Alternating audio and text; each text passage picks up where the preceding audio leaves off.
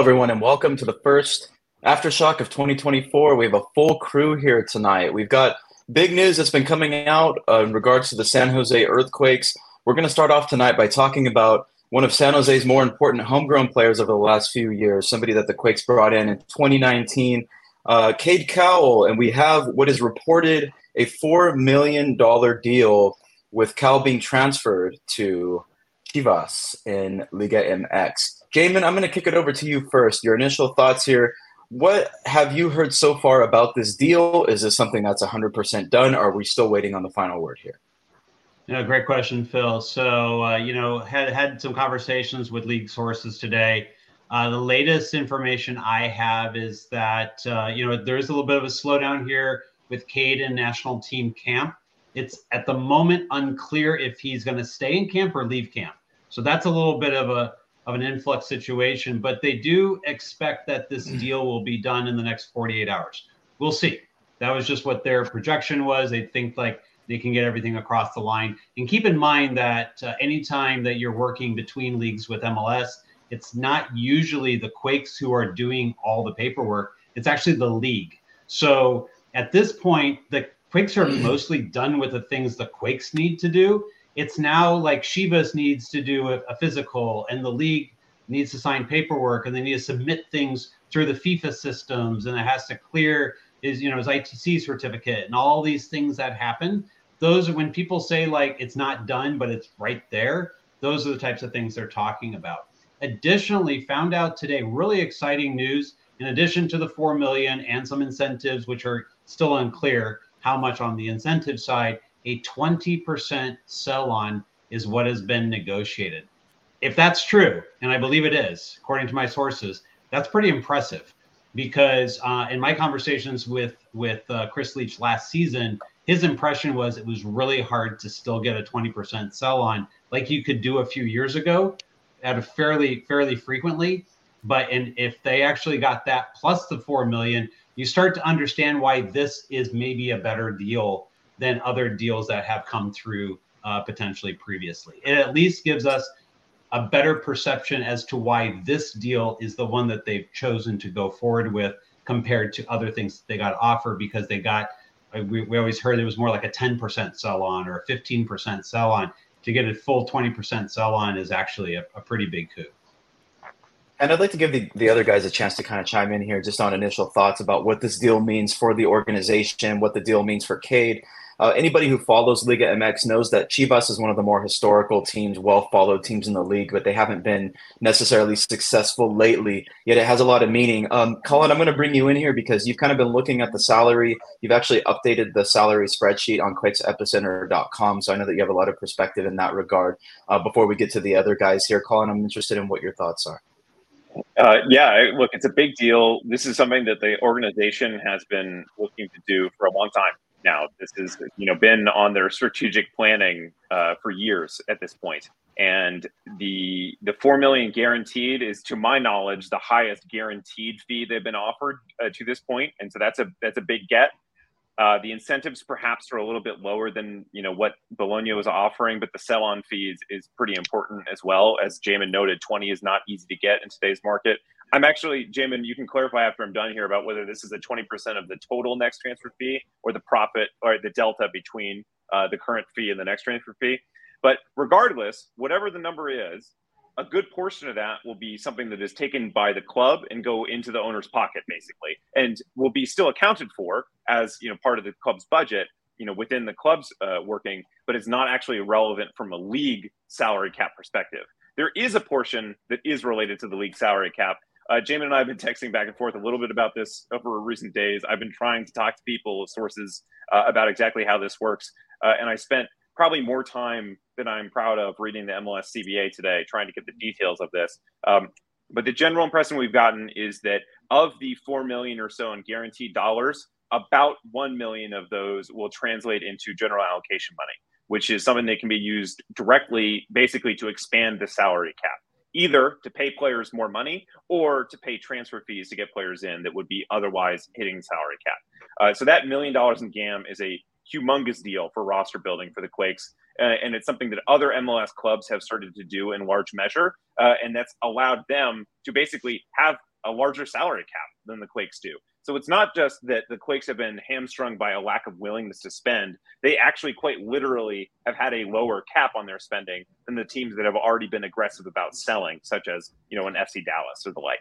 So the particulars here on the CBA, it's not very clear on exactly how this works, but because Cade Cowell was a homegrown prospect and part of the U22 program that entitles the club to, more or less all of the transfer proceeds go right back into the club. So that's very helpful for the club's budgeting.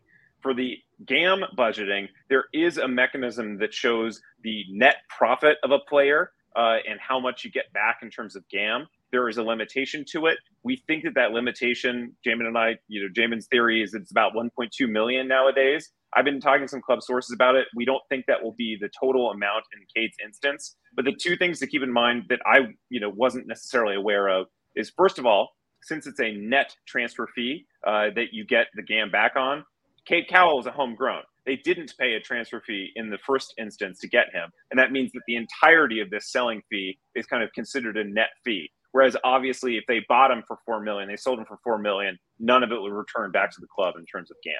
The other thing that I didn't realize is it's also net of other expenses associated with the U22, certain in particular. One of them is any salaries that were paid to Cade above the maximum budget charge. So the maximum budget charge last year was $612,000. He was making $680,000. All the money that is beyond that $612,000, which is something about $70,000, that actually gets deducted from the amount of money that comes off. So that nets out of the fee. There's some other fees and other kinds of expenses as well that get netted out for it. We have therefore reason to believe something on the order of $1 million in GAM is coming into the club. It's a huge deal for the club. They can use it to trade within the league. They can use it to expand their salary cap, pay transfers that would otherwise hit the cap. So that $1 million in GAM is a big thing for the rest of for going forward for the Quakes. Excellent. Thanks for providing those details in terms of the salary, Colin. I know that gets a little bit convoluted for a lot of folks. Alex, why don't you chime in next? This is a kid from Ceres. I think it means a lot to a lot of folks here in Northern California, Central Valley, and Bay Area folks as well. To see somebody like Cade make such a big move over to a historic club. What are you thinking about as the club looks to part ways with Cade? First of all, I just want to credit Colin there because we are very, very lucky to have someone on our team who is an expert in the MLS roster rules and regulations. And I just love to imagine Colin hunched over his computer late at night with, all darkness, just the bright screen in his face, trying to figure out what all this means. Because it's only been, 48 hours since this news broke, but we already have a good analysis there. And it is huge news. And I'd like to think that kind of the big picture takeaway, if you kind of sum up everything that Colin was saying there, is that this is great news for the San Jose Earthquakes. It is great news for Cade Cowell and hopefully great news for Chivas, who are getting a good player with lots of potential. So I think this is one that you can kind of summarily chalk up as a win-win-win.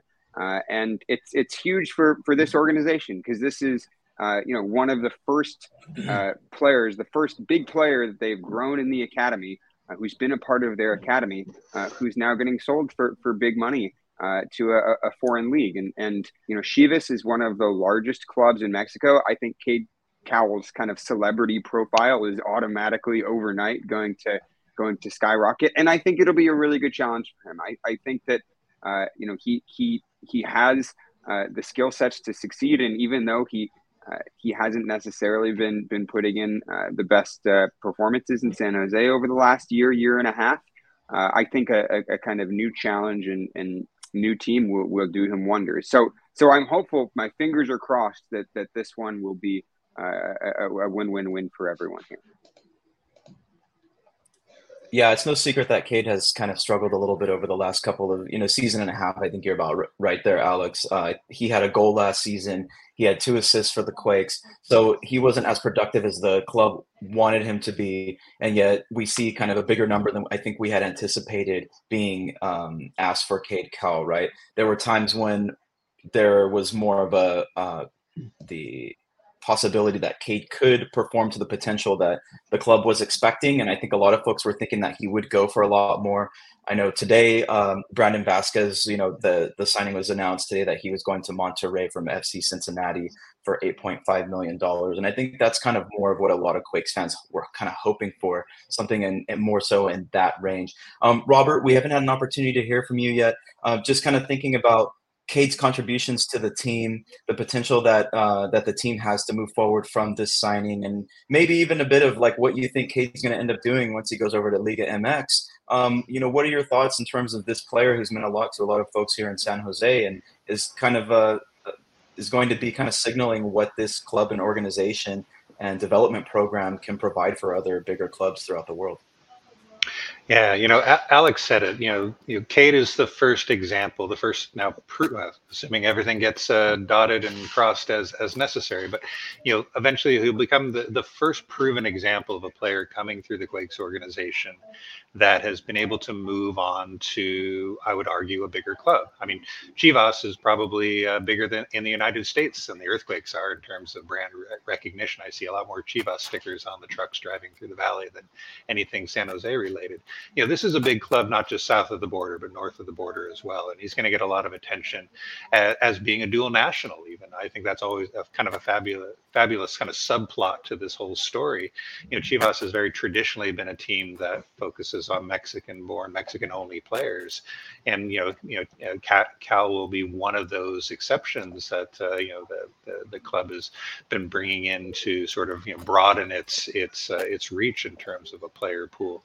And, he has an opportunity to make a really big splash in that regard. And again, not just improving himself in Liga MX, but also to show that, those players here in the United States that have those roots, may find success in that league.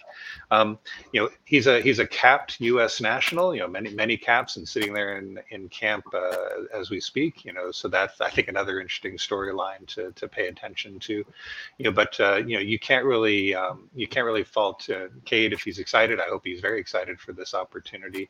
And I think Quakes fans should be as well. We've been talking a lot over the last year about, the potential opportunities, if there were any, and how serious they were, to have Cal be transferred, to be able to collect a transfer fee. As Colin very eloquently pointed out, the salary cap implications of selling players is huge because it gives you that extra money beyond the salary cap money that you already have.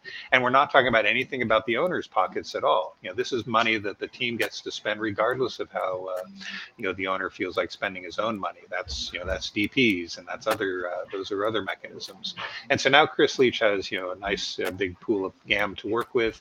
I'm very confident that, that's one of the dominoes that needed to fall so that he could begin making these next signings moving forward. Something I know we're going to talk about as we go through the program tonight, but that is what these next few weeks are really going to involve. How to now take that newfound transfer kitty and leverage that into more players. So I'm very excited for Cade. I know it sends a really good picture throughout the organization. I think throughout the academy.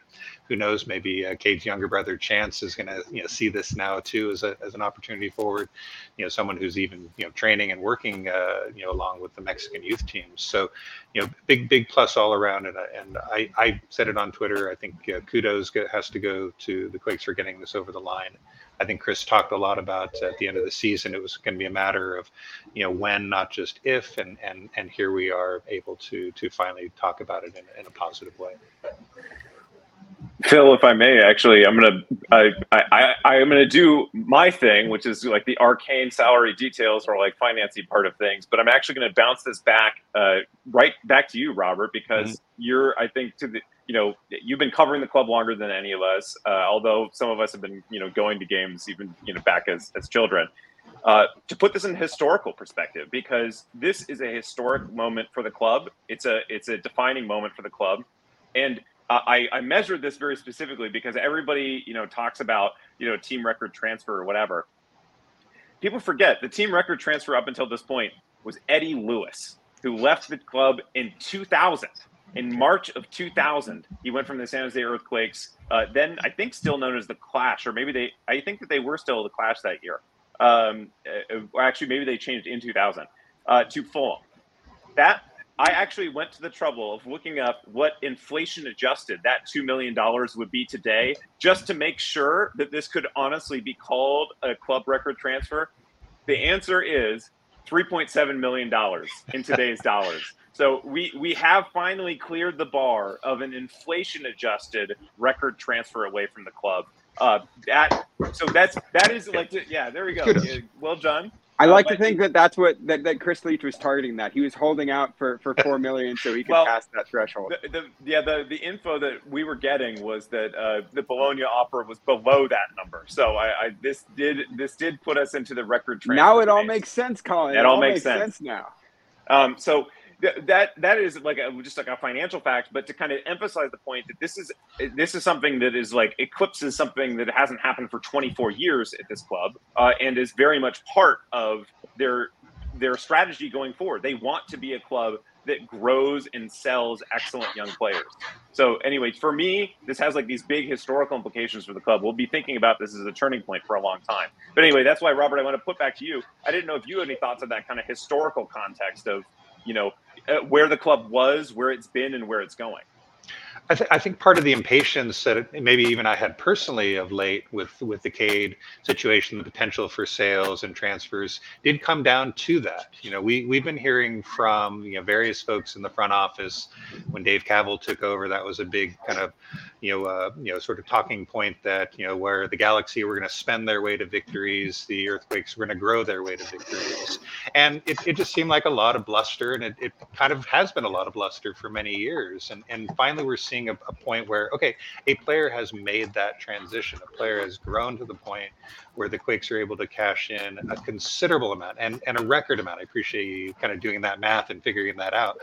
I remember when we kind of laughingly celebrated transfers like Anthony Ampai Patakuan going to Thailand for like 20 or 30,000, whatever it was at the time.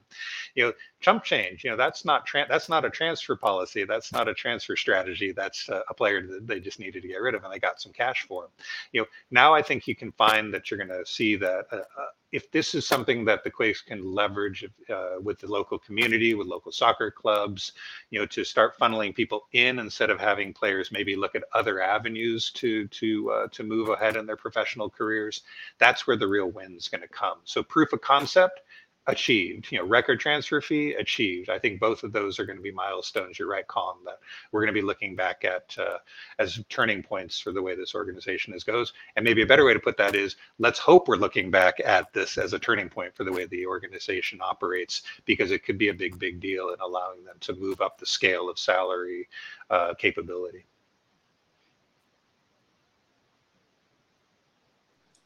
Yeah, if I could just share a few thoughts about. I was on mute. I was on mute there.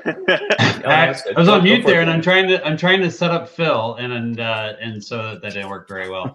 No, Phil, I did. I want to hear from you too, because I do think like of us, we're all part of the media, these days in a more official capacity. Yeah. And while you've kind of like come over to our side of the fence more recently, you've been that kind of voice of the fan with a podcast, a fan-based podcast.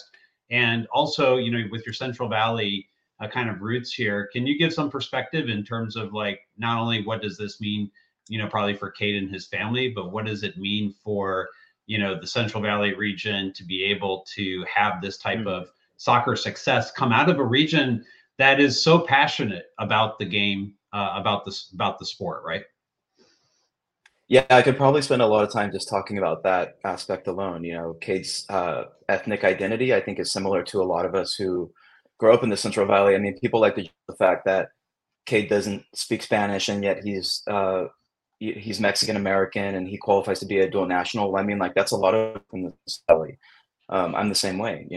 I do speak Spanish, but I don't speak it very well, or I speak, sort of a Chicano English version of that. And so, but I did want to talk a little bit about the organization too, because I see some stuff about Tommy Thompson in the chat, and the organization has really come a long way in like bringing along players, bringing along the expectations for the young men who come up through the system and have the potential to do something special overseas and reflect well upon the organization. And Cade Cowell really is the opportunity for the organization to have the light capacity, which is really exciting. So from Tommy Thompson being the first homegrown signing, who's actually still on, probably going to talk about that a little bit more on the show, all the way up to Cade Cowell and seeing what he has the potential to do. It should be noted that it's not common players to go from a club like Chivas to Europe. I know that's kind of what Cade wants in the long term, is to play in Europe, but landing with a club like Chivas and having the opportunity to build a career, build a story there, I think is incredibly important and in itself. In terms of Cade Cowell personally, and what that means for the Valley and for somebody like me, I mean, people, it's a very large section of California that is oftentimes left out of the conversation, right? So I think there are folks from Sacramento to Bakersfield who are really rooting for Cal to succeed in the Mexican League. You just don't see that too often. I mean, I feel like you can count on one hand really big professional athletes who made it out of the Valley are, right? The first one that comes to mind is Derek Carr, because he's still playing for the Saints. And there's few, right? There's few. So for Cade to be making this move from Ceres, from Stanislaus County, which is not far from where I grew up, family has lived before, to playing for a big club in Major League Soccer for the San Jose Earthquakes, to making the jump over to Mexico to one of the storied clubs in North American soccer history is incredible. And so a small part of me hopes that he does make the leap over to Europe, but him staying and creating the story here in Chivas is actually a huge deal too, because the organization had to pivot in order to, if it goes through, right? This is, I mean, correct me if I'm wrong here, guys, but it's not 100%, but it's almost 100%. But when this happens, Chivas is going to be pivoting from, I think one of you guys mentioned before, only signing Mexican national players, guys who are supposed to play with the national team, to guys who have Mexican heritage, and perhaps being exclusive to those who have Mexican heritage, perhaps play for other national teams like the United States. And so Cal has the opportunity to really open things up, open up opportunities for other young men who are coming up through systems. Guys like Brandon Vasquez, who I just mentioned earlier, right? Like he is somebody who played for the Tijuana system, came up through there, came back over to MLS, played here. Probably would not ever have been considered by a club like Chivas, but I think Cal has the opportunity to open some doors. So there's the potential for some, like, a really big story that comes out of this, depending on how Cal does at Chivas. Well, the fans really were connecting with what you were saying, Phil. There, a number of our fans, that are part of our Aftershock community are themselves Mexican Americans. So I want to bring up some of the comments here, but yeah, obviously, this really connects with a lot of the fans, and really appreciated what you were sharing there, Phil, because this is not just a win for the Quakes, but it is a win really for soccer in the Bay Area, because it is the first time that this type of thing has happened, not just for the Quakes, but really for the Bay Area, as a whole, to be able to do this type of thing. On that note, Jim, and I also want to give credit here to Ballistic United, because they were the club who developed Cade Cowell before he went to the San Jose Earthquakes. I think through the ages of 13 or 14 or something like that. And that's, what the youth soccer system in the Bay Area looks like. Players typically don't find their way to the big professional academies until around that age. So for all those clubs that are feeding into the Earthquakes Academy, feeding into other MLS academies, this is huge, because that's their guy. They have a guy playing at the pinnacle of world soccer now, and that's huge for, I think, that specific youth soccer community in the Bay. Yeah, and our former editor-in-chief Joel Soria was texting me just a minute ago. He's very connected, obviously, into Liga MX, and want to clarify, Chivas is one of the top 2 clubs in terms of its reach and size in North America. So along with Club America, of course, Chivas is the other kind of Mexican giant that has that kind of reach. The omission of Cruz Azul, surely not intentional. I know of at least one person who's watching the show right now that's a big Cruz Azul fan and would not like for them to be omitted from the conversation as well. So, well, I will. I'm not the Liga MX guy, so I'll let you guys all cover all that. Right, that's a bigger conversation, which may be some other time when we have, hopefully the season goes well. But there's sometimes those exhibition matches and stuff. Maybe we could talk a little bit more about Liga MX and some of We'll the do a Cade Quakes Cowell fans' watch party. relationships in that league. So We got to gather yeah, and watch his debut. I think that would be a lot of fun. Absolutely. Isn't it interesting? Isn't it interesting, by the way, that look, sometimes when a player leaves the club, the fans are neutral. They're just like, all right, fine, it was time for him to leave. Sometimes they're mad because you wanted to keep him. This is a kind of a unique situation where I think we're all like happy for Cade and we're happy for the club. I think that like this is a happy send off here. So I just think that it's kind of a nice thing to memorialize here, that we're all happy for Cade. We're happy for the club. Yeah, and I'd be super happy if when the League's Cup draw comes out, the Quakes and Chivas end up in the same group together, because then that would be the ultimate homecoming. So yep, fingers crossed. I think I think I will only be truly happy when the Quakes have another DP number 10 and new left winger to fill that spot on their roster. For me, this is where the fun begins. And I know it's worth pausing right now and giving the Quakes credit for putting this deal together. I was among those who, was concerned about whether this deal would ever happen after they, rejected 2 serious pursuits from Reims and from Bologna.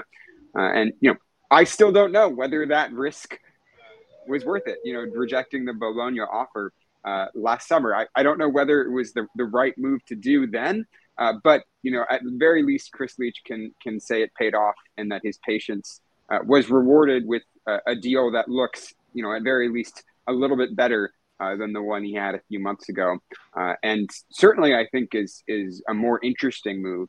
The pipeline to Europe is pretty well established, but I think a lot more eyes will be on Cade Cowell when he's in Chivas because of how large a club it is and kind of the unique transfer here. So we want to give Chris Leach credit for putting that deal together. And now the fun part begins of being able to go and reinvest that money. Colin talked about all the ways in which that money can go directly back into this roster, expanding the funds they have available in the salary cap. And boy, do the Quakes have a lot of needs in that attack with the DP number 10 and the left winger, maybe a new center back as well. There have been some rumors flying around and, possibly another fullback on the books as well. So I'm expecting a busy January and a busy February for this club. Well, by the way, I know we all wanted to pivot roughly half an hour into the show towards the non-Cade elements relatively soon. I think that what Alex just said is a nice table setting for what I wanted to kind of refer to set that up. There's the $1 million in GAM that very directly goes into player salaries and transfer fees. Technically can be used on non-player expenses, but they'd be insane to do that. I think that we have good reason to believe that they won't. The money that goes beyond the $1 million in GAM, the other $3 million or so associated with the transfer fee, actually is very valuable for the club as well, and you should care about as a Quakes fan. And that is that money, yes, it goes back to the club directly. It does not get associated with the salary budget, but I can assure you that John Fisher cares about how much money is coming through the club overall, and that money overall is what sets his budget and his appetite for spending. So if he sees $3 million in incoming transfer fees, he's going to be, he probably considers that something that is going to be put back into transfer fees that go off the budget as well. So there's direct playing cost impact. There's an indirect, player cost impact as well that I assume will be, plugged back right into the club. The other thing that's really important, though, is the validation of the concept of being able to sell players is going to give John Fisher faith. One of the things that I talked a lot about during the Jesse Fiorinelli and Matias Almeida era is that I thought that one of the reasons John Fisher was unwilling to spend a whole lot of money in the later years of that partnership was that they had not evidenced to him that they were going to spend his money well. He didn't want to throw good money after bad. If you can pull off this transaction like Chris Leach just did, he also got Marcos Lopez out for a fee while his contract was going down. He got Francisco Calvo out for a fee. He's shown John Fisher, I will buy well with your money and I will sell well with your money. That's going to increase John Fisher's willingness to spend money. So I think that there is this $1 million that for sure is going to go back into the playing roster of the club because it's associated with GAM. There's these other $3 million and then a kind of a willingness to spend, I would imagine, are going to lead to increased spending beyond the roster limits as well. So that's why I think it's such a big deal. If, I'm only assuming that that's the way that the EC's about it. That's the way that we've kind of heard it talked about internally. And I think it's the way that we've seen it from the outside. So I think that this could show a pivot point in terms of the spending of the club and kind of start that virtuous cycle of raising players up, selling them, and then reinvesting those proceeds. And thanks for sharing that context here, Colin. Alex, before we continue, and if you could keep it short, if you do have a comment in direct regard to what Colin just said, because you guys are doing something that I think a lot of us want to hear about, which is like the potential signings and kind of what the hypotheticals are. But there are a lot of things for us to talk about in regards to the actual moves that have been done recently that we haven't had a chance to talk about as well. So I'll kick it over to you really quickly, Alex, and then it would be great to talk about the next item here on our agenda. Well, I was just going to say it's a unique challenge for Chris Leach as well, because I think, Crystal's comment here is spot on. He's been a magician with little cap space. We know, the Matthew Hoppe deal that he was able to pull off, he can find some really good budget deals. We know kind of at the smaller tables, he can clean up. Now he's at in the big leagues with a lot of money, and there's, more pressure on him to go out and get some DPs who are going to make this team significantly better. So this is kind of the next step, I think, in Chris Leach's tenure as a general manager, and it's a credit that he's got this far. Yeah. So Robert, I'm going to set you up with the next item here, which is in regards to Jack Skane. So you and I sat up in the press box a few times this year and got to see Skane do some pretty magical stuff in the attacking part of the pitch, things that we hadn't seen from some of the other attacking midfielders. Not to call anybody out, but just in terms of pivoting quickly and making quick choices and making things happen in the attack. So the Earthquakes announced today that he has a new contract going through 2025 with the option to extend. This is somebody who has 4 goals and an assist and 36 of his appearances for the club across all competitions. So Robert, kind of your take on this, re-upping Jack Skane, bringing him back into the club, what that means for him and what that means for the organization. Yeah, I think it's, it didn't get the big Tom Bogart splash or anything like that. I think it was the Jamin Moore splash this time, which is awesome. Thanks for breaking that news. That's even better. Better. Scoops over there in the corner. But we know, within our group, just how important he is, how effective he can be on the field. I think you kind of touched on it, Phil, the creativity part of it and the kind of the proactive way he plays, I think is perfect for Lucci's system, and that, a lot of that, ball control in the centers is meant to funnel the ball into the wings to get things going. And that's where Jack seems to really do well when he's healthy, when he's getting his opportunities. He rarely did poorly. So the Quakes are showing a lot of faith in bringing him back. I think he becomes a good roster piece, a good potential starter at times, but also someone who can push if they get a higher priced or a higher experienced player that's in those roles. Jack's right there to kind of push him in training and really kind of push to potentially get the minutes on the field. So it's going to go underrated to outside of anyone who follows San Jose closely. But I feel that it's one of the bigger pieces of business they've been able to do so far. They've made very few other signings, which we'll talk about, and there are a lot of holes, I would say, in what I would project the starting 11 needs to be kind of in the upper level of the Western Conference this year. But this was I think an important bit of business for a player that we saw take advantage of his opportunities, and now Lucci has him for a couple more years to really take advantage of those prime years that he's entering. And Jamin, you did break this on Twitter earlier, or X earlier today. And so, what was it like getting that news first before sending it out to the world? And what are your thoughts about Jack Skane coming back for at least through 2025? There's been 2 times in the past where I thought I had news first, and then I go to the feed and Tom Bogart has broke something. So to actually beat Tom Bogart to anything these days, I feel a sort of sense of accomplishment. No, I appreciate that. We had a good source on that was able to give us kind of advanced notice. And I heard a couple of days ago that the deal was done. And I one of the things that I try not to do is to upend PR.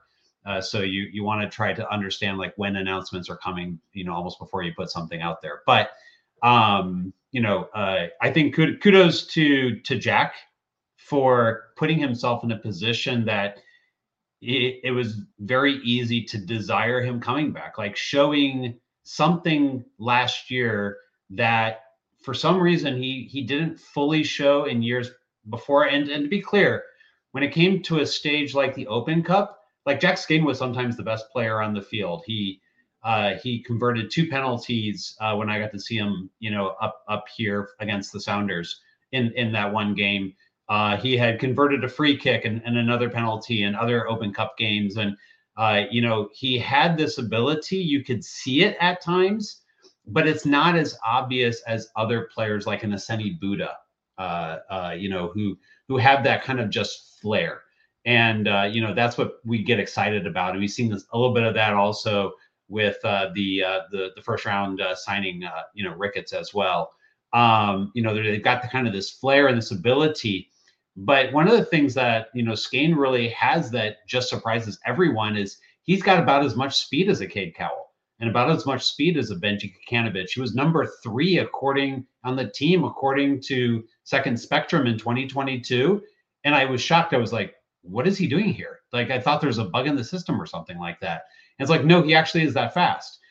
He hasn't had really the opportunity necessarily to show it. And when he plays central midfield, you have less opportunity because you got to control tempo and you're not really looking at that. But what was really exciting to watch him do is really kind of press that back line. So first off, kudos to him, and kudos to the club for just understanding that they had something with him, that he needed the time to develop. It was one of those weird contracts, Colin, maybe you can speak to this type of contract a bit, but these draft contracts where you get like a year and then there's an option and then another option and then another option. It's like a 1+1+1+1. And like they kept extending him and then they ran out of options. And then like on that very last option, I felt like he finally kind of showed everyone like what he was capable of, and then won himself the ability to get a 2-year deal, with another option, which is basically, to say you have made it as an MLS player. A club is looking to extend you and give you a second contract. That's an important deal. I want to see more of this from within the club. I want to see more of these draft picks pan out. It's been a while since Jackson Ewell, right? And now Jack Skane's coming out. We've talked about a Daniel Muni. Beeson's had some opportunities and has, at times met the challenge and at times fallen short of the challenge. I want to see more player development. And now that Cade's moved on, like the eyes are going to start to go to some of these other players, these draft picks that are on the books, players like Nico Shakiris, the opportunity he's going to get, maybe some of these homegrown sitting in Quakes too. And I'm really excited to see who are we talking about in an excited way next year that we would not have known about, this past year, right? And this is what's going to be always to me interesting, is to see who emerges from here. And I think on Lucci as well, he's known for player development. I want to see some more of that player development this season. And I want to add on a layer here, Colin, because I know that you have a few things to say about this signing and bringing Skane back to the club and what he brings as a type and his role. But also, as the Quakes are starting to develop more homegrown players, if you go and look at the roster, it's chock full of guys who have or signed 2 homegrown contracts.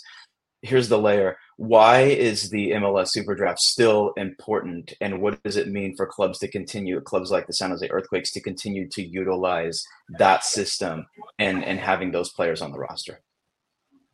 Yeah, I mean, Jack Skane. So first of all, Jack Skane's such an interesting story. He was a 2nd round draft. So, this is in the modern era of the MLS draft.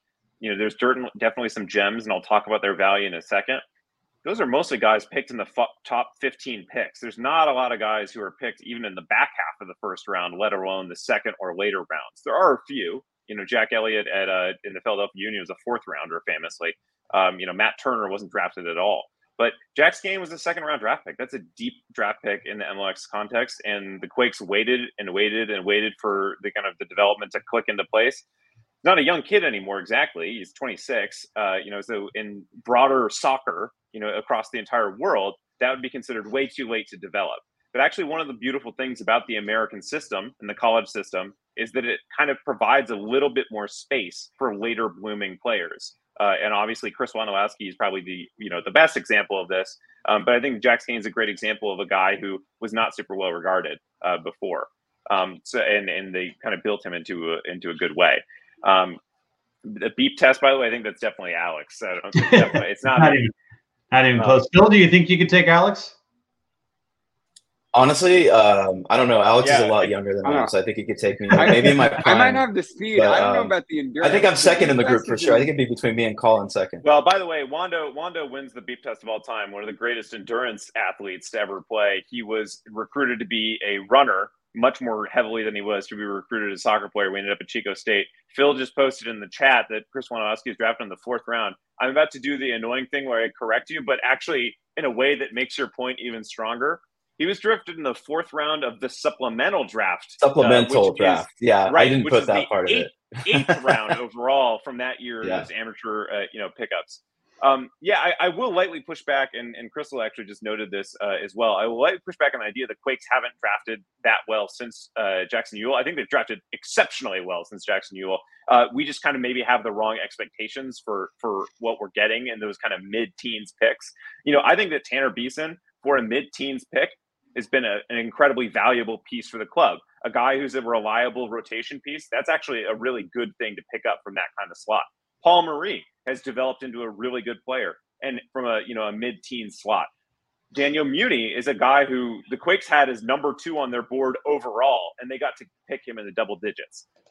So I think that they feel happy about a lot of the picks they've made. Not all of them have panned out.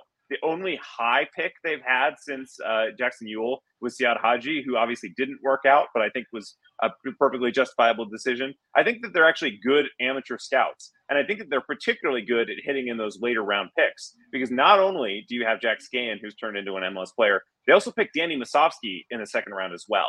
So I think the Quakes are doing a really good job of scoping the amateur market. But to get back to your kind of main question, Phil, of why is this so important? These players, first of all, they start off on the supplemental and reserve rosters, which means they don't hit the salary cap. They come in at very low cost. And typically they come on very team-friendly contracts, just like the one that Jamin mentioned, where it's usually a rolling set of options, which means the team can dismiss the player if they're not performing, but can kind of keep them around if they are. So it's a very team-friendly mechanism to get these players. But more importantly, there are genuine gems in the Super Draft still. Tajon Buchanan is now playing at Inter Milan and he was an number 8 overall pick in the MLS draft a couple years back. And by the way, the Quakes could have had him. That's when they picked Siad Haji. But more importantly, there's those things. Kyle Laren came in and was sold for a large amount of money. Having come in through the MLS Super Draft, there are still Daryl gems DK. in this draft. Daryl DK, playing in championship right now and just scored for West Brom the other day. Yeah. So there are gems in this draft, but even if you're not getting the gems, there's a bunch of guys who are the important depth pieces on your roster. Every club wants a Tanner Beeson.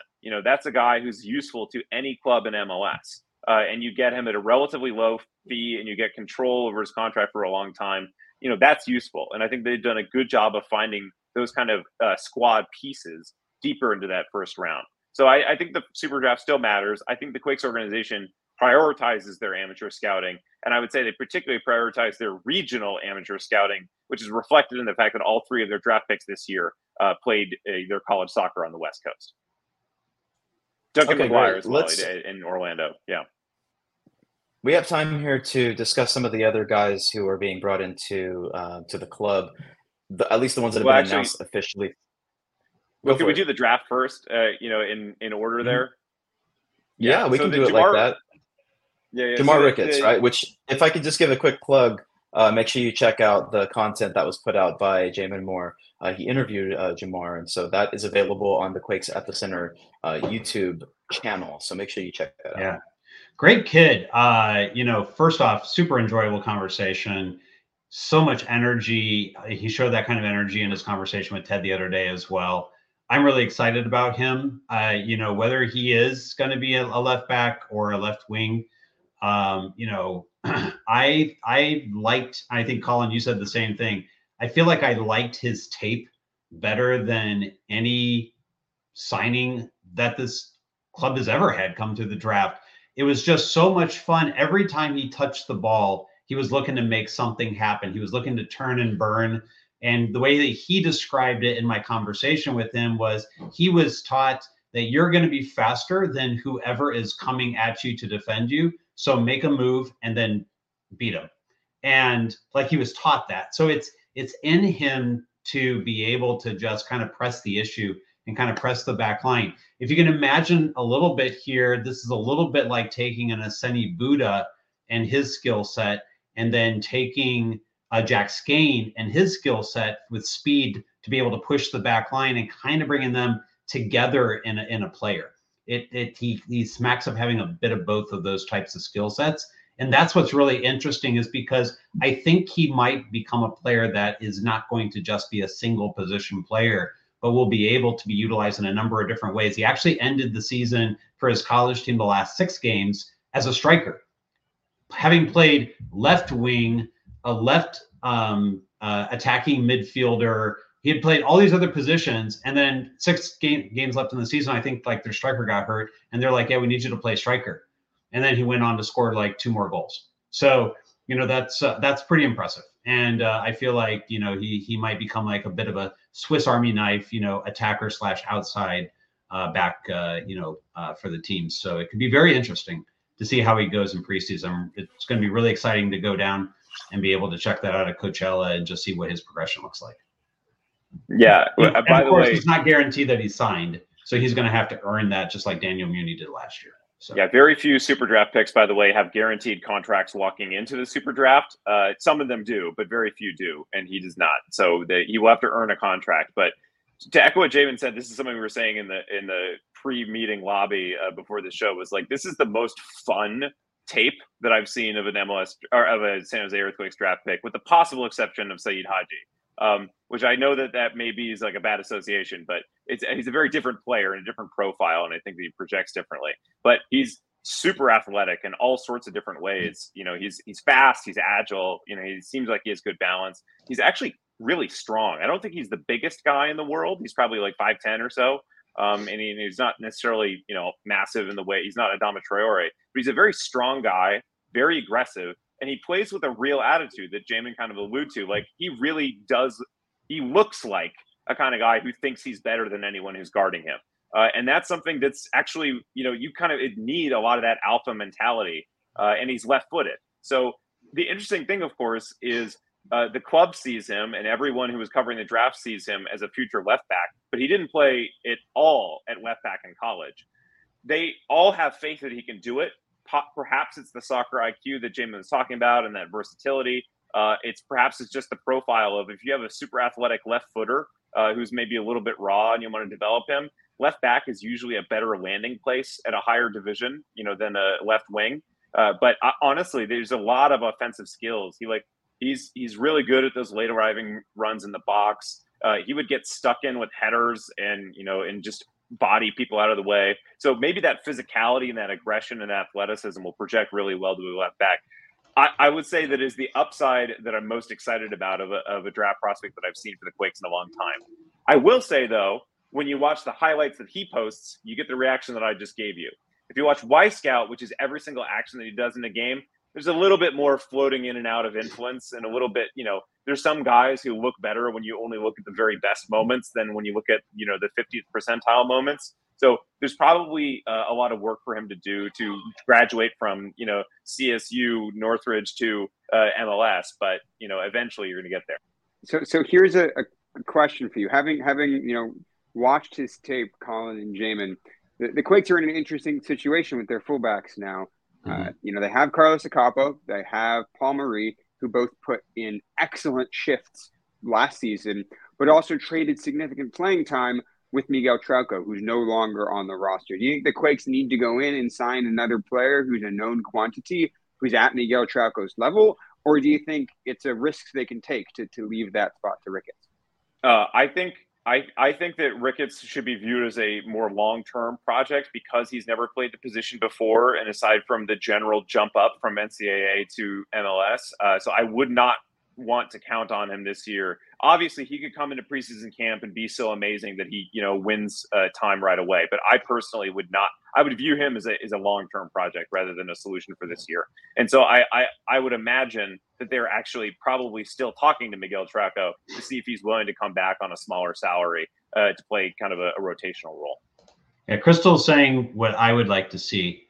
I would really like to see Oscar Verhoeven and what he does in preseason, and if he may be able to step up and be like a backup to Paul Marie as the option based upon the current roster. That said, I do think that along with the positions we frequently talked about, left wing, that attacking midfielder position and center back, left back is still a position that I think the team does want to fill this offseason and have other options there, a more natural left footer there, over Marie. And keep in mind that if their national team players are going to spend time away, someone brought up Carlos Acapo in the chat, Paul Marie is going to get plenty of opportunities just like he did last season, and just as like the third rotation. Could he be the starter and the Quakes be fine until the secondary window? Absolutely. Right. And it might even give Oscar that chance to be able to be that backup on the left side. But you would feel a little bit thin coming into the season compared to where you were last year. And Traco did sign elsewhere, so I don't think he's available now. Did that go official? I know he was talking to him. I didn't hear that. It was official, but maybe it's in that Cade Cowell, going to become official type thing, something like that. So. Yeah, guys, I wanted to talk about some of the other players too. Preston Judd comes to mind, and I wanted to kind of bring him up as a player that sort of connects back to what Colin you were talking about with draft picks. Kind of making a difference. He was a second-round draft pick a couple years ago. After playing a little bit in the second division after coming out of college. Kind of an unheralded player. And he's a big guy, 6'3", I think listed.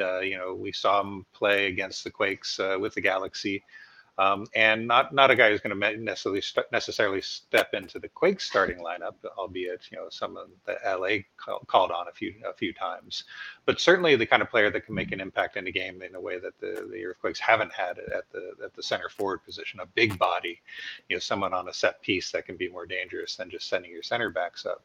I think he's been a really good pick, and I know there's a few other picks or new signings rather that we need to talk about. I'd love to know what some of you also feel about Judd in terms of the impact he might have. Is he strictly just going to be a rotational player, or does he have that potential to maybe do more? I'm a huge fan, but I think that huge fan still translates to rotational player because I think Jeremy Ebobisse has a more complete, more developed game. But I'm excited for the exact reasons that you are. He's a big body, and he was actually very productive at LA Galaxy. Jamin, I don't know if you can screen share his FB ref profile, but it really jumps off the page, and it reflects obviously at a different level what we were seeing at MLS Next. His second division stats were also extremely productive, and it's pretty rare that you have a guy with that size and those measurable athletic attributes who is that productive at that level and translates to MLS. I'm cautiously very excited about what he could bring, but even cautiously excited is still an option for Jeremy Ebobisse that's just much closer to the way that Ebobisse plays. And we know that Jeremy Ebobisse needs a second hand there to help him out. We've seen him kind of get tired in the end of the summer, having to go 90 minutes for every game is not tenable for him. So to have a guy who can come in and make an impact in the second half as a super sub and can create danger and offer something different is important. The Quakes were hoping that was Ayo Akinola, I think, last season. But given he was never able to make a breakthrough, this seems like a perfectly reasonable transfer signing to make. And if anybody can't see on their little YouTube what this is, all those green bars are good. They basically green good, red is bad, or the things that extend all the way over here are good. The things that are shorter would be bad if those were categories that matter. These are defensive categories, which we don't care about much for strikers. Yeah, the greens are all the goal scoring and assisting categories. The passing categories aren't good, but then the progressive carries and the dribbles as well are actually quite good as well. So the things you'd want from a true number 9, he's very strong in, and is limited MLS minutes. So my quick Actually, that's pretty thing cool. about Again, guys, it's quick thing about, fbref.com for folks who are trying to follow at home. fbref.com. Yeah, fbref.com if you want to look it up for yourself. Yeah, the quick thing I wanted to add about Preston Judd is, you know, as the guy who was kind of involved on, along with Carlin Carpenter on the Where Goals Come From series from ASA, what I really like about Preston is that he can score all the goals, which is actually kind of a unique attribute among strikers. Most strikers, particularly in MLS, are kind of limited in the range of the types of goals that they can score. Either they're really good on set pieces, they could be good on headers, they could be good on cutbacks or through balls, or, you know, one-on-ones, or whatever the case is. What's really interesting about Judd's profile is you saw all the types of goals being scored, the set pieces, but the runs in behind, you know, and being able to get 1v1. He's got a bit of pace too, and so that's exciting to see. What I like is that he's gotten used to the idea already in MLS of like coming on in the 70th minute and being the guy that comes on at the end of games. And we didn't have that player for Jeremy Ebobisse last season, to be honest, right? And so how much more productive might Jeremy Ebobisse be by getting 70 minutes and then some rest, or even a rotational start in for Judd? You know, could we see a much more effective Jeremy Ebobisse this season? Now, granted, some of that was due to he didn't get as much service as the year before. But at the same time, like having a fresh Jeremy Ebobisse at the end of the year, because he did kind of fall off, I think is really important. And Preston Judd, I'm optimistic, can be a player that can provide that. Great. Let's talk about another position here as we kind of wind up the show. We do have a couple more signings we want to talk about. Our potential. One is an actual signing. One is a potential signing. The first one is Alfredo Morales. This is a German-born American player. Some of you may remember him from his time with the U.S. men's national team. He's kind of one of those like Jurgen Klinsmann guys that kind of was hoping could make a big splash with the men's national team, kind of going under the radar for the German national team, right? That obviously picks up much bigger players, typically from the Bundesliga and the other big leagues throughout Europe. So Alfredo Morales comes in. He sort of replaces. I don't know if you would say he was a 1-for-1 guys. I don't know if you've watched the tape or you've seen him play before, but for Judson, who is no longer with the team, but it's kind of looking like this is a 1-for-1 swap here. They're actually pretty close in age, but Alfredo Morales more recently having success in MLS. Alex, we haven't heard from you in a bit. Why don't you give your take as to what Alfredo Morales is going to provide for this team and kind of what you know about him? Oh, he's going to provide cover and depth in the midfield. And I really like the way this midfield is shaping up right now. There's the big hole in the number 10 position. Obviously, they need a DP number 10. But if you look at every other player on that list, I think it's a very well-balanced and highly functional midfield that can do what Lucha Gonzalez is going to want it to do. You have Carlos Guerrero, who, you know, I don't know if he's worth it as a club record signing, but can do the job, has played well with Jackson Ewell in the midfield, and will be a solid player this season who you can consistently rely on. You have Jackson Ewell, club captain. We know what he can do. You have Nico Shakiris, who's, you know, I still think poised for another solid season this year, and hopefully can show even more than he did last year. You have Jack Skane, another young, hungry player who was one of their best players in the squad in the second half of last season. You have Alfredo Morales providing cover, and you have the number 10. I think this is a super strong midfield. I think it's going to be resistant to, you know, some of the other ailments that the midfield has come across with international absences and injuries over the last few seasons. And Alfredo Morales is I think an important part of that. If you're letting go Judson and letting go Jamiro Montero, I think he's kind of a perfect signing to complement the number 10. He can, you know, do a job more defensively. He's a veteran. We know he can, you know, play at a high level. Uncertain how, you know, long, how many minutes he can play. I think that's the main concern that I've heard, is that, you know, at 33 years old, he's not going to be a guy who can start week in, week out. But, you know, given he's been proven at a high level in Germany with New York, I think this is a shrewd signing from Leach. And again, one of kind of Leach's bread and butter signings, getting a kind of good, undervalued kind of interleague player who can, you know, do a job for the Quakes. If I can give a quick perspective in my conversations with a couple of people from New York City that I trust with these types of things, you know, they're sad to lose him. Let's put it that way. One of the things that they said is, with his age, he's starting to get a bit more injury prone. It said, but whenever he's available and on the field, the minutes you're going to get are high quality minutes. And I think there's something to be said for that, because, when you're asked to kind of be the number 2 behind a player like Guerrero, and the minutes you're going to see are going to come in a more limited fashion, the important thing for this to be a good deal for the Quakes is the most important ability is availability. And if Alfredo Morales is available, that'll be the most important thing, because if he's available, he's going to be pretty good quality compared to your regular starter in Guerrero. And I think that's something that we haven't really been able to say as much at the 6. I mean, we all like Judson a lot, but we definitely saw him fall off the last couple of years. There was always a bit of an iffiness as to like, oh, who's going to be in the 6 when Guerrero isn't there, and then they, kind of had to play around with Jackson Newell, and they had to play around, with players who came in for just a season or whatever the case was, or, in St. Louis, they tried out Baldissimo, and he's not really a 6 either. And he's, pretty small and got bossed around by that kind of large front line from St. Louis. So for me, having a player like Alfredo Morales, so long as he's healthy, this could be really, really good bit of business from Leach. If I could chime in on all this, Alfredo Morales, I understand why people are comparing him to Judson, because he's filling the same slot in the roster as the backup to Carlos Gruezo, but he's a quite different player. I think that he's much more technically sophisticated than Judson is, and I think that his defensive presence has much more to do with positioning and reading of the game than it does with pure athleticism. I mean, the thing that Judson had for 2019 that was so valuable is in a man-marking system, he could cover sideline to sideline, and that was very valuable. But that means that when you lose a step, you kind of lose most of your game.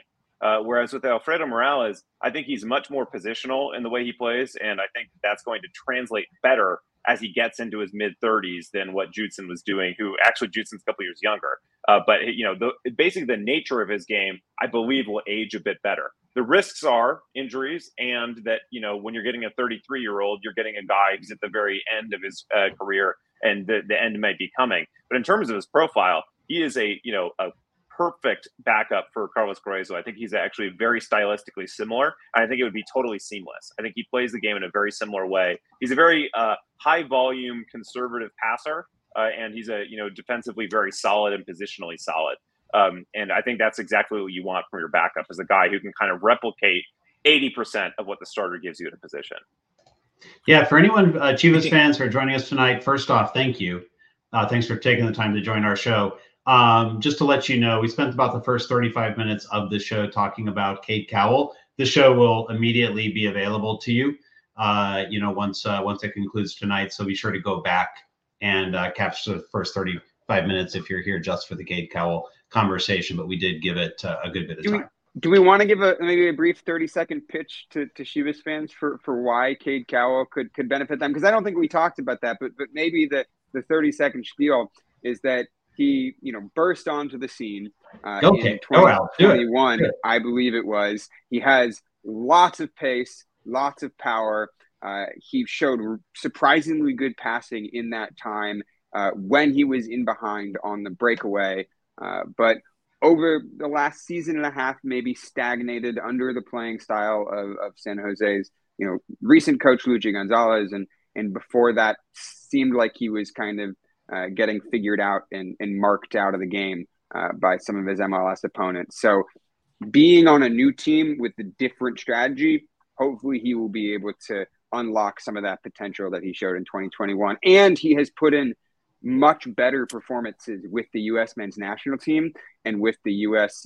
youth national teams that kind of give us the hope that he will be able to take that step to Chivas. So that's the 30-second pitch. We're trying to get to 1,000 subscribers. So I figured we needed to add that pitch to get us the last 5 or 6 left. Is that all we need? Well, just to add one more thing.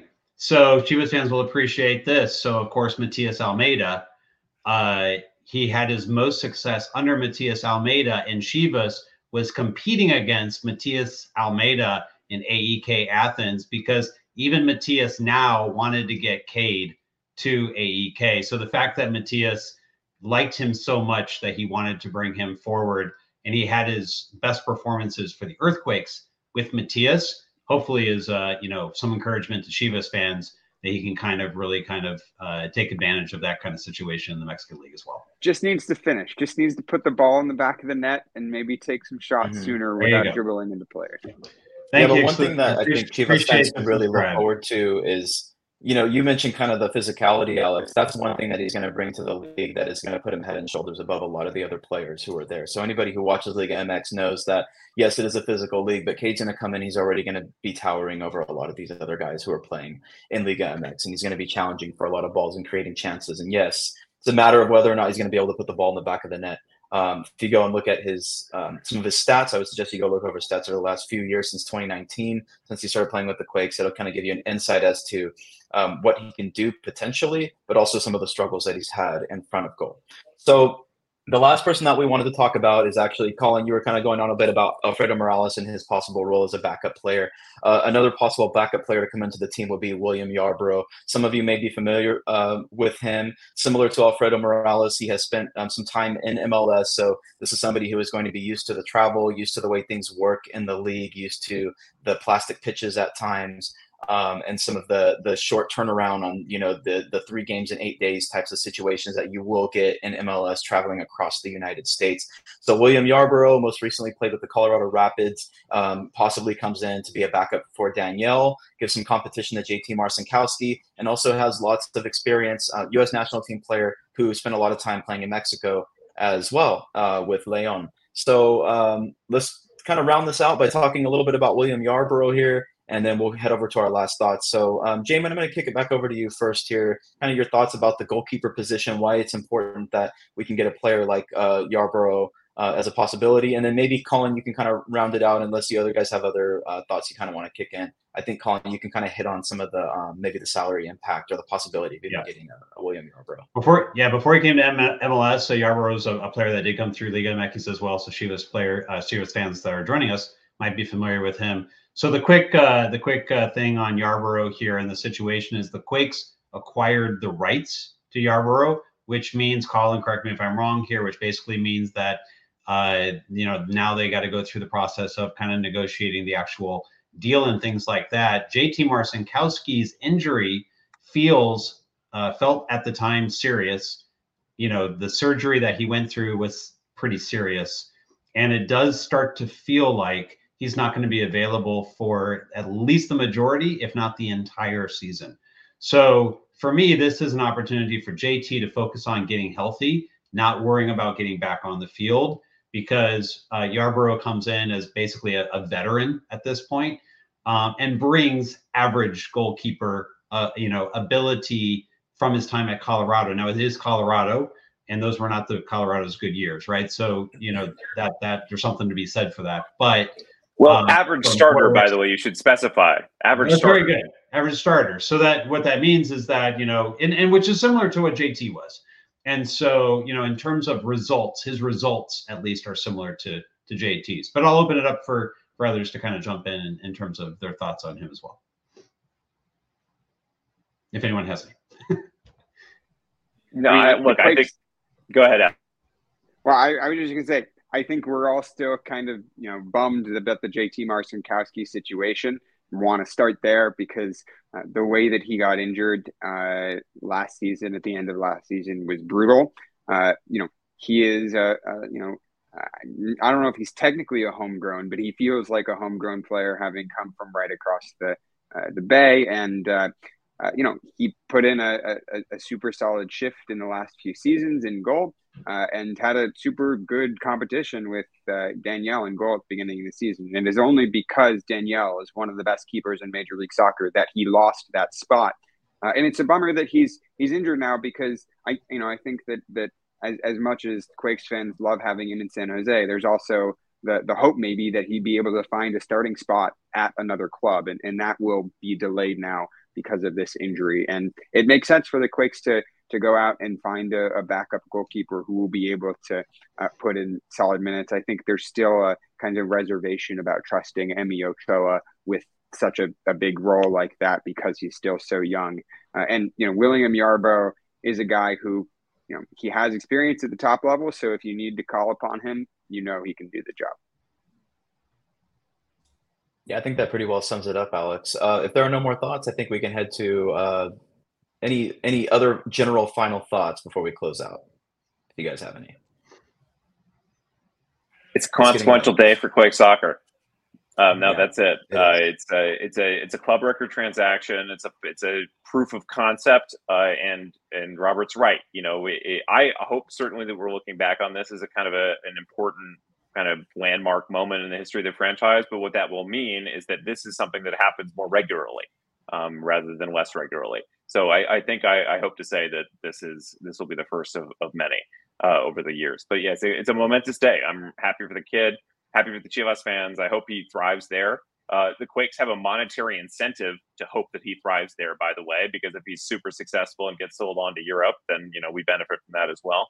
And it's a Kickstarter for this kind of next chapter of the Quakes. And it'll be a proof of concept of the Leach plus Lucci era.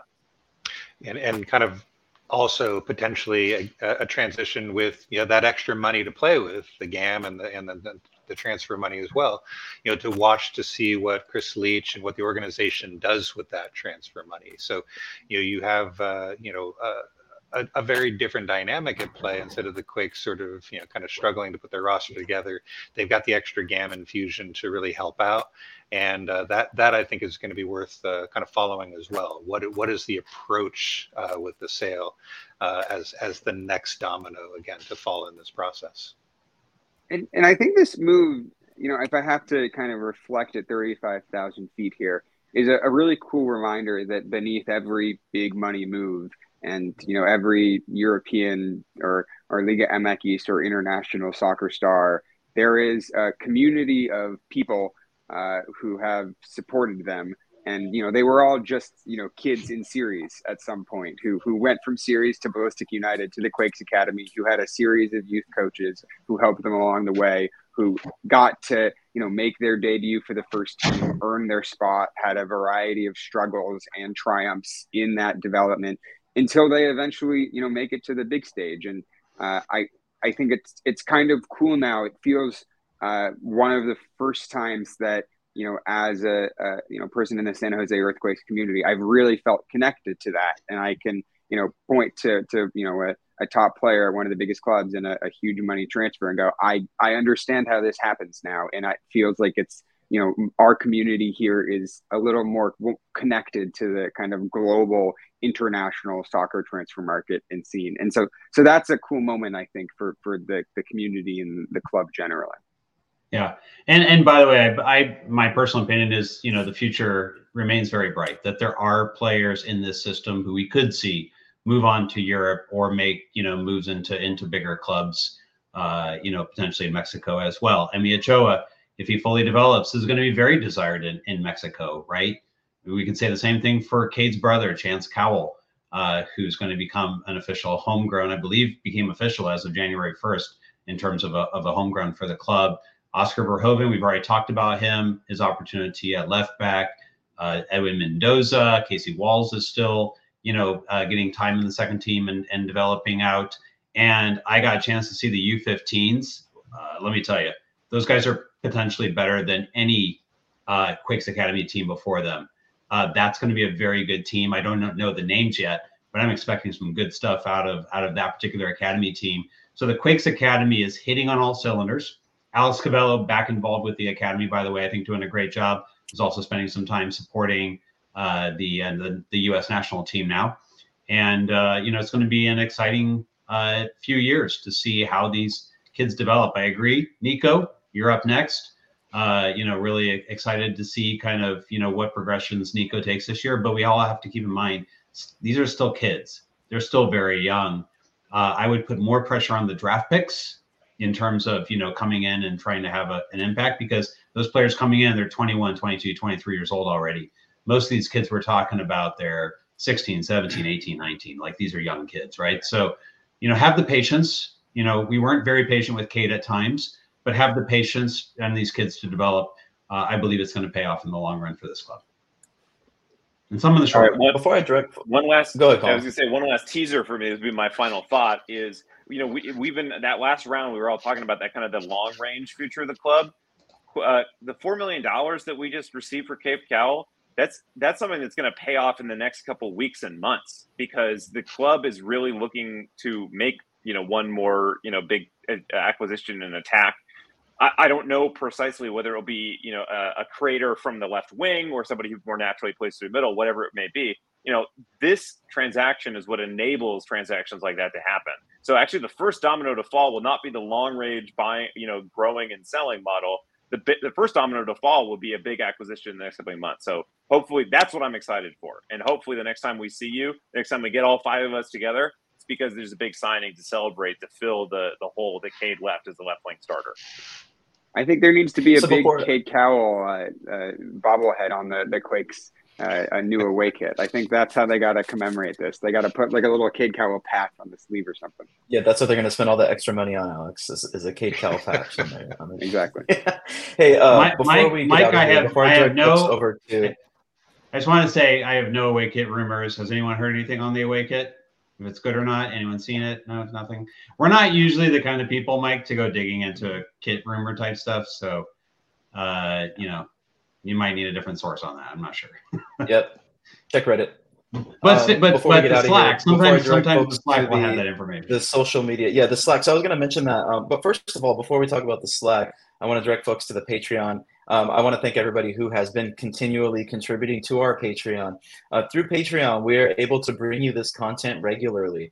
For just a couple dollars a month, you can get early access to some of our content. For $5 a month, you can get access to the Slack channel that Jamin just referenced a moment ago. And before I direct folks over to the social media, Jamin, if you could just quickly explain why it's important that people continue to contribute to the Patreon, even in the off season, and what kinds of things that folks can expect in the remainder of the off season, and then kind of going into the preseason before the Quakes start. Well, so first off, this is going to be our 10th year of Quakes Epicenter. So, none of us have been there for all the years, but Colin, you've been there for the most. But kudos to Anay Patel, who has kept this going, and all of us feel privileged to work with Anay. We consider him not just someone we work with here, but also a friend.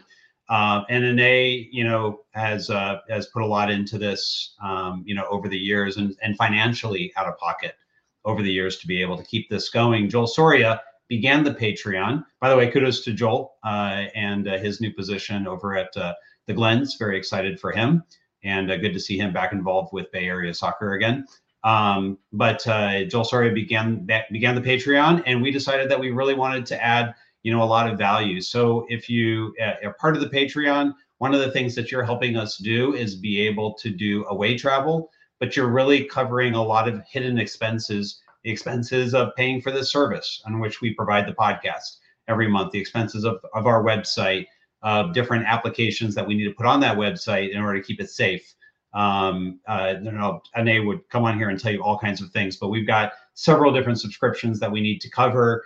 But Alex and I are going to take the trip to preseason and go to Coachella. Last year, we asked for help to pay for that. This year, we're going to pay for it. We're not coming to you for help. Now, if you want to help, feel free to reach out, because certainly our pockets are not limitless here. But the fact that we're able to do it ourselves shows that the Patreon is growing and that we are building up some of these reserves to be able to do that. I think Alex, you will as well. We'll be at the first, home opener and be able to do a show on the field, hopefully with Phil and Robert, as well afterwards. So we're looking forward to being at the home opener. And then other away travel that we do. So I'm in Seattle. I go to Portland. I go to Vancouver. Obviously go to Seattle and things like that. So, when we travel to these more local things, there's expenses, obviously gas and hotel and things like that need to be covered. And then sometimes a flight here or there. And if playoffs happen, we didn't get to do it this past time because of the lack of home games and kind of it was a short in and out. But, we hope to be able to do postseason coverage in person, where possible as well. So a lot of things that we do at Quakes Epicenter. And if you subscribe now, that money is coming in to help us be able to look ahead and be able to go, oh, we could do this additional thing or that additional thing. Alex, you're trying to say and something. now is a better time than ever to join at the $5 a month tier and get access to the Slack, because let me tell you, whatever rumor that exists in the darkest corners of the internet and the strangest sides of Twitter that I've never been on before end up in the Quakes Epicenter patron Slack. So if you want to be able to stay in touch, in tune with all of the earthquakes rumors flying around and all the transfer news, the best way to do that is to join the Slack. It is the best thing that has ever happened to me in terms of me being able to follow the earthquakes, and the worst thing that has ever happened to my work productivity. So that is a promotion and a warning there. And we are going to Coachella, and we are going to be at the game that is exactly 1 month from today, the 10th of February. Alex and I are going to be at that game. Alex, are you going to be able to make other games as well, or just that one? Looking at other game feasibility, but I will definitely be at that one, Jamie. Yeah, so Alex and I will be at the one on the 10th. We will plan to try to do an aftershock from the bleachers using our phones as a Wi-Fi. We did it last year. It mostly worked. We'll probably try it again this year. But we've also been already speaking with Jed Meddy and our new PR guy, Ryan, about the opportunity to, at Coachella, to be able to bring great content to all of you like we did last year. So we're really looking forward to that as well. So a lot of content being planned in the preseason here. So subscribe and on May 30, and help us out. May 31st, when the Quakes play in New York City, I'll be there. Colin will be there. But that just cost me $2.90 on the subway, so it's not a big expense. All right. But if you want to send Colin, if you want to send Colin the $2 to help cover that, he'll meet with you afterwards. I thought everybody was $2.90 the subway now. I thought people were evading the fares, Colin. I thought that was the New York etiquette. I'm a rule follower. Got it. Yep, same. Yeah, so right, folks, we are almost at 1,000 subscribers. We need to get to 1,000 that too, subscribers. 1,000. We get the special emojis accounts out there. Go subscribe so we can get to 1,000, because that unlocks additional cool stuff for all of you, and we'd love to kick off the season with that. So 5 away. Go subscribe. Yes. Oh, I thought you had something else. That was the by the way. No, sorry. 5 subscribers away. Yeah.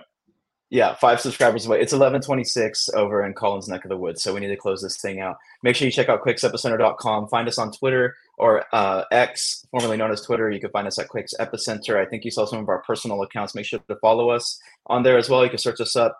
And we also have an Instagram. You can check us out there. But most importantly, check out quakesepicenter.com. Once again, make sure you like, subscribe to our YouTube channel here. As just mentioned, we're at about 1,000 subscribers. Oh, and Colin's spreadsheet is updated, as I mentioned earlier in the show. Check that out. We will make sure to continue to keep that updated, and we will have more content coming to you shortly right here at Quakes Epicenter, right here on the YouTube channel. So make sure you turn on those notifications. I want to thank everybody for joining us tonight. And then one last thing, I want to thank the folks over at the Quakes media team too. Jamie, you kind of referenced them a little bit. I think they're a really big, important part of what we're doing here as well. Without that connection with them, with Ryan, with Kylan, with Pedro, with everybody who's been a part of this and helping us get access, none of this would be possible. So I wanted to thank all those folks as well. So thanks everybody for joining us tonight. Have a great night, and we will see you soon.